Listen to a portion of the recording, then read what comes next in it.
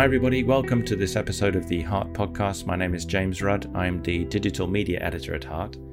Once again, thanks ever so much for all of the nice reviews that you're leaving on iTunes and Stitcher and other podcast platforms. It really does help us reach new listeners. Today I'm delighted to be interviewing Dr. Madalena Garbi from the Royal Papworth Hospital. Madalena works just around the corner from me in Cambridge, and we're discussing her role on the NICE Guidelines Committee for heart valve disease. And Madalena really goes into detail about how NICE guidelines are put together and also how they differ from other professional society guidelines that we're all familiar with, from the ESC, the ACC and the AHA. I hope you enjoy this discussion.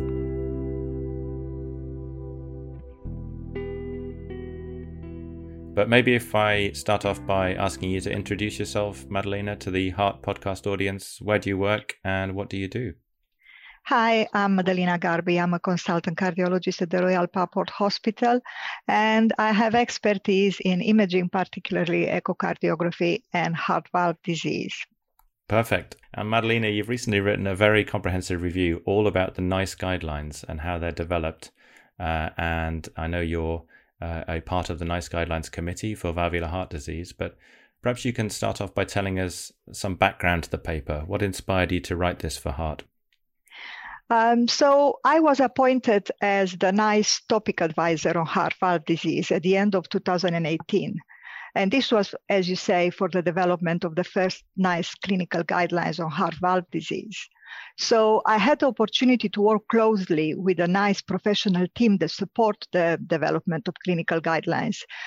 These comprise project managers, information specialists, systematic reviewers, and also health economists. I found that this opportunity was a real privilege. However, it was also a difficult task, given that there are differences in the principles, the rules, and the processes NICE uses for the development of clinical guidelines compared with professional societies' clinical guidelines. I had been previously involved with development of guidelines by professional societies. So I thought I have to write this paper to highlight the differences. I felt I need to explain the different recommendations that come out on a similar subject. And I also wrote the paper to highlight the ways that can be used to influence the final clinical guidelines, because NICE opens the guidelines draft to consultation before finalizing the recommendations. And the paper was published just before the beginning of the consultation on the NICE clinical guidelines on heart valve disease. And it was my way of inviting the relevant UK professional societies to reach a national consensus in response to NICE regarding recommendations they find controversial. I obviously already knew that some recommendations will be found controversial, and I felt that I need to reach out to the professional societies because consensus is important for NICE. So that was the reason. Thank you very much. And can you tell us a little bit about NICE? What does it stand for, especially for the non-UK based listeners? What was it set up? What's the remit of NICE compared to, say, a professional society?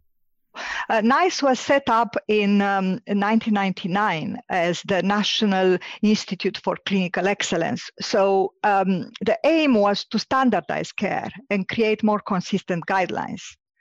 The status was changed in 2013 when NICE became a non-departmental public body, so became more powerful, and it then became the National Institute for Health and Care Excellence.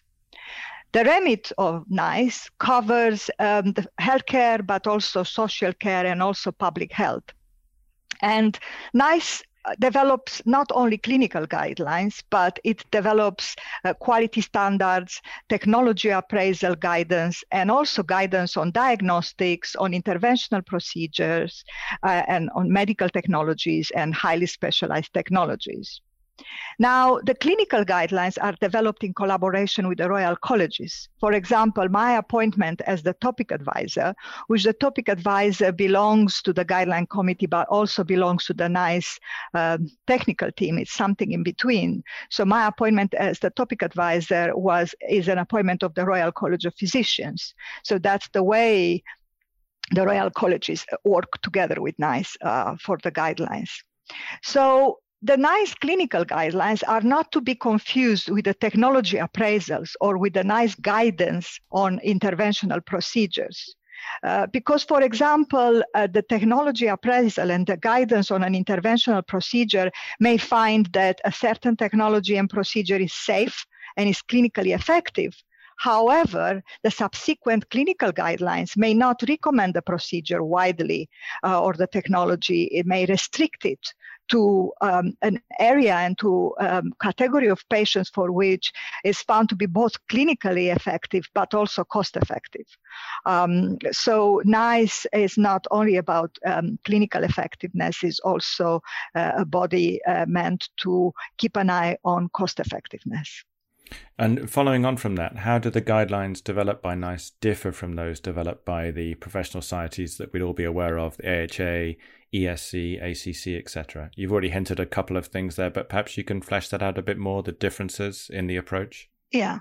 So the clinical guidelines that are developed by the professional societies aim to be exhaustive.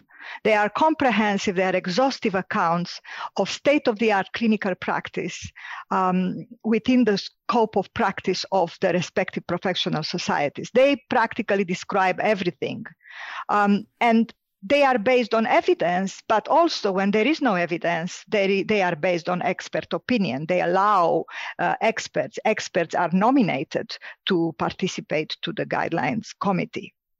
So professional societies also are not concerned with availability of resources. They're not concerned with the cost of what they recommend. And they are not directly responsible for the implementation of the guidelines. So although these guidelines documents can be impressive and they can be like a cookbook describing absolutely everything, the implementation varies with the healthcare system.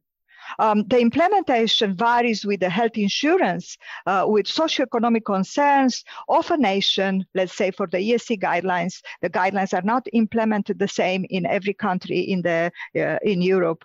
And they're also, let's say in America, the implementation depends on economic constraints affecting a particular individual. So practically, you may not have state-of-the-art healthcare or the same healthcare for everybody.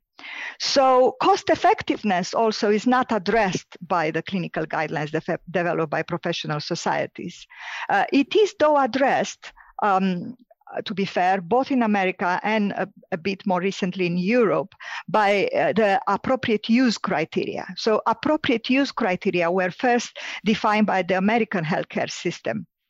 And more recently, they were also found to be important by the European Society of Cardiology and European Association of Cardiovascular Imaging. And I was involved in the development of the first appropriate use criteria, which is a concept very hard to understand. And it was the first time I was put at the border in between clinical and cost effectiveness. The appropriate use criteria refer to a limited number. They are not exhaustive. They refer to a limited number of high impact clinical scenarios. And in that regard, NICE clinical guidelines are similar with appropriate use criteria, because NICE clinical guidelines development starts with the development of a scope, which this scope selects again a limited number of questions to be answered when we review the evidence. Reason why they may appear as fragmented when they're written up. They're not a complete account of everything we do and everything we know about the condition and about the scope. NICE clinical guidelines do not extensively cover the scope of practice. And they're different also in the sense that they are strictly evidence-based. They do not allow expert opinion to influence the final recommendation. They respect us, they discuss with us, but the recommendation will be strictly based on what is evidence-based. And they aim to, because they're meant for the NHS, which has really not unlimited budget. So the appropriate use of resources is important. And they aim to obtain the best healthcare for most people that it can be achieved in the restrictions of the budget of the NHS. Reason why the recommendations are not based only on clinical effectiveness, but also on cost effectiveness. So that's what I think the difference is. And I think the NICE clinical guidelines are somewhere in between professional societies' guidelines and appropriateness criteria.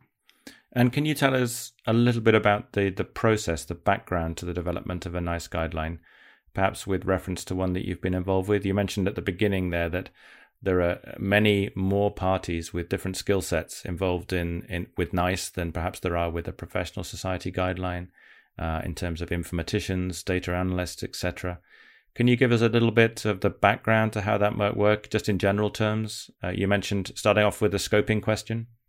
Yeah, I think that initially the identification of an area that is in need of NICE guidelines is done by NICE in collaboration with NHS England and other national bodies. So they discovered that an area like, for example, heart valve disease is in need of developing NICE guidelines.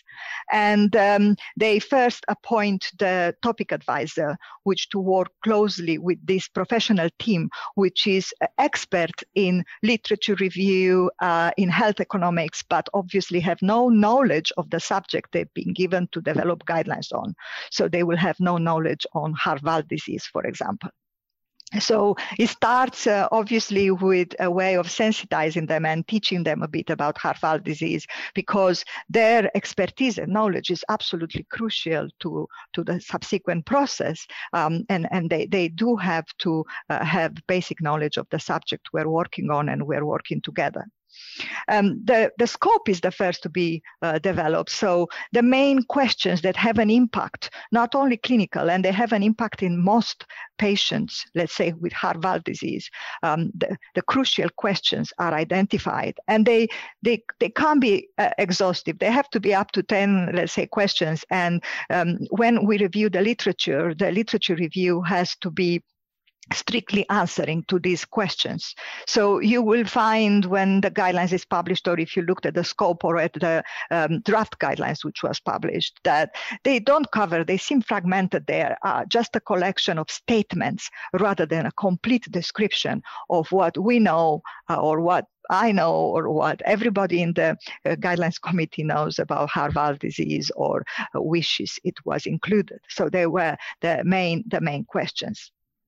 And subsequently, the decision is made regarding what type of evidence can be included. And in the majority of cases, NICE limits the evidence to randomized controlled trials. And this can be quite strict. And sometimes it's exclusively used, and sometimes it's excluding important observational studies from the review. And as you know, particularly in heart valve disease, which has slowly developed over the last couple of decades as being more important part of clinical practice in cardiology, with the growth in numbers of patients with heart valve disease, much of the evidence developed from observational studies, and some retrospective analysis of evidence are absolutely beautiful, and for a clinician like me are very important, but they are not seen as acceptable by the NICE expert guidelines development team. So they are excluded from the evidence. And I have to say that clinicians and it was hard for me to understand how I can be perceived as biased for wanting to include clinical evidence that, to me, is what I use in clinical practice. And it made me reflect on myself and actually understand my bias in the way I've been taught, in the way I perceive clinical practice and the patient in front of me I want to help, and the fact that maybe, although what I do and what we all do is done in the best of intention, it is important to be based on evidence in a very strict way. And, NICE doesn't say that what is not in the guidelines cannot be used in clinical practice. So I think sometimes no recommendation is better than a negative recommendation, because it means that NICE did not find evidence against a certain element of clinical practice. So where there is no recommendation, clinical practice can continue as it is in current days, like we all do it based on experience, based on apprenticeship that medicine is, and the experience of our teachers, and it can continue the same. And NICE, though, cannot make a statement, cannot make a recommendation if there is no clinical evidence. I think that after reviewing the clinical evidence also, we made initially recommendations which may have differed in many ways from the final recommendations in the draft, because following the review of clinical evidence, there is review of economic evidence, of cost effectiveness, and areas of significant cost for the NHS are identified, and the economic analysts are performing economic modeling of a certain recommendation or the use of a certain procedure in the NHS in general, because every recommendation made by NICE is subsequently supported by supporting to the clinical implementation and to be made widely available in the NHS. It's thinking about the resources, about development of resources. There are other teams that will subsequently develop the local expertise and the local services. So whatever is a recommendation has to be available for everybody living and working in this country and benefiting from the NHS. Reason why NICE wants the final recommendation to be also based on cost effectiveness, and economic modeling has a big impact. And it may completely reverse an initial clinical recommendation, because it's found that actually the intervention is not cost effective. And I have to say that I have mixed feelings about this as a clinician, because from one perspective, it feels hard to be part of a decision made against the use of some interventions. From the other part, though, the economic modeling is not only about the cost. The initial clinical effectiveness may be decided based on a brief study. Based on a study that looks at the procedure only. So 30 days after the procedure, this procedure A is better than procedure B. However, the cost effectiveness is looked at for lifetime. So it's looked at what is best for that patient throughout their lifetime. And sometimes it's not only based on the actual cost, but it looks at evidence about long-term complications, long-term side effects. So it's not only a cost analysis. The economic modeling is a clinical and cost effectiveness analysis, but it looks at the clinical effectiveness in the long term, adding different studies and more clinical evidence about the trajectory of the patient throughout their lifetime. So in general, NICE takes 30 years as lifetime, which sometimes for patients which are elderly may not be the right way to look at, because they may not have 30 years to live. And it may be a bit restricted to a bit of a shorter interval of time, but it's still important to understand what will happen throughout lifetime. So let's say if we were to offer to a teenager or a young adult a procedure that has lower durability, how many times that patient will be put through the same. It's not just a matter of economical cost, financial cost, it's a matter of personal cost. And this is subsequently the way that the final recommendations are made based on all these lifetime financial and personal costs for patients. And Maddalena, you've mentioned the way that being part of the committee has affected your sort of professional practice and the way you think about things. Would you say that it's been an enriching process to be part of this, the NICE team? I think I'm not sure if my professional practice really is my reflection on myself as an individual. Okay. But I think that it was extremely enriching. Even the fact that I accepted to be seen and to see myself as a biased individual is enriching. And I think it's good for all of us to put ourselves in that position and understand where we're coming from. It's like the ultimate appraisal, I guess, isn't it? I guess, yeah, sort of, yeah, I think so. Anything else you'd like to share with the listeners before we finish? What I think would be important. So I find the process of NICE, and I was always very proud that we have in the UK a National Institute of Clinical Excellence. And I think it's very important. And the use of the expertise of all these individuals that NICE provides in support of development of clinical guidelines is extremely important. What I find personally that would be important in the development in the future, because NICE evolved since 1999 and up to currently, it evolved. It follows the same principles, but it evolved and it changed procedures. I think where I see the future and what would make me happy for the future to happen would be if professional societies were stronger, had stronger involvement. They would make the ideal guidelines. If the professional societies were working hand in hand with NICE in the development of the guidelines, if the guidelines committee was not appointed from individuals applying for the positions, but for representatives of national societies, I believe that would be the ideal future for ensuring the best quality of care in the UK. But it's only my personal opinion. I wonder if that's going to happen. I guess we'll have to watch this space. Brilliant. Well, thank you so much for your time, Dr. Garbi. It's been a real pleasure to speak to you and get some behind-the-scenes insight into NICE. And thanks once again. Thank you very much for inviting me.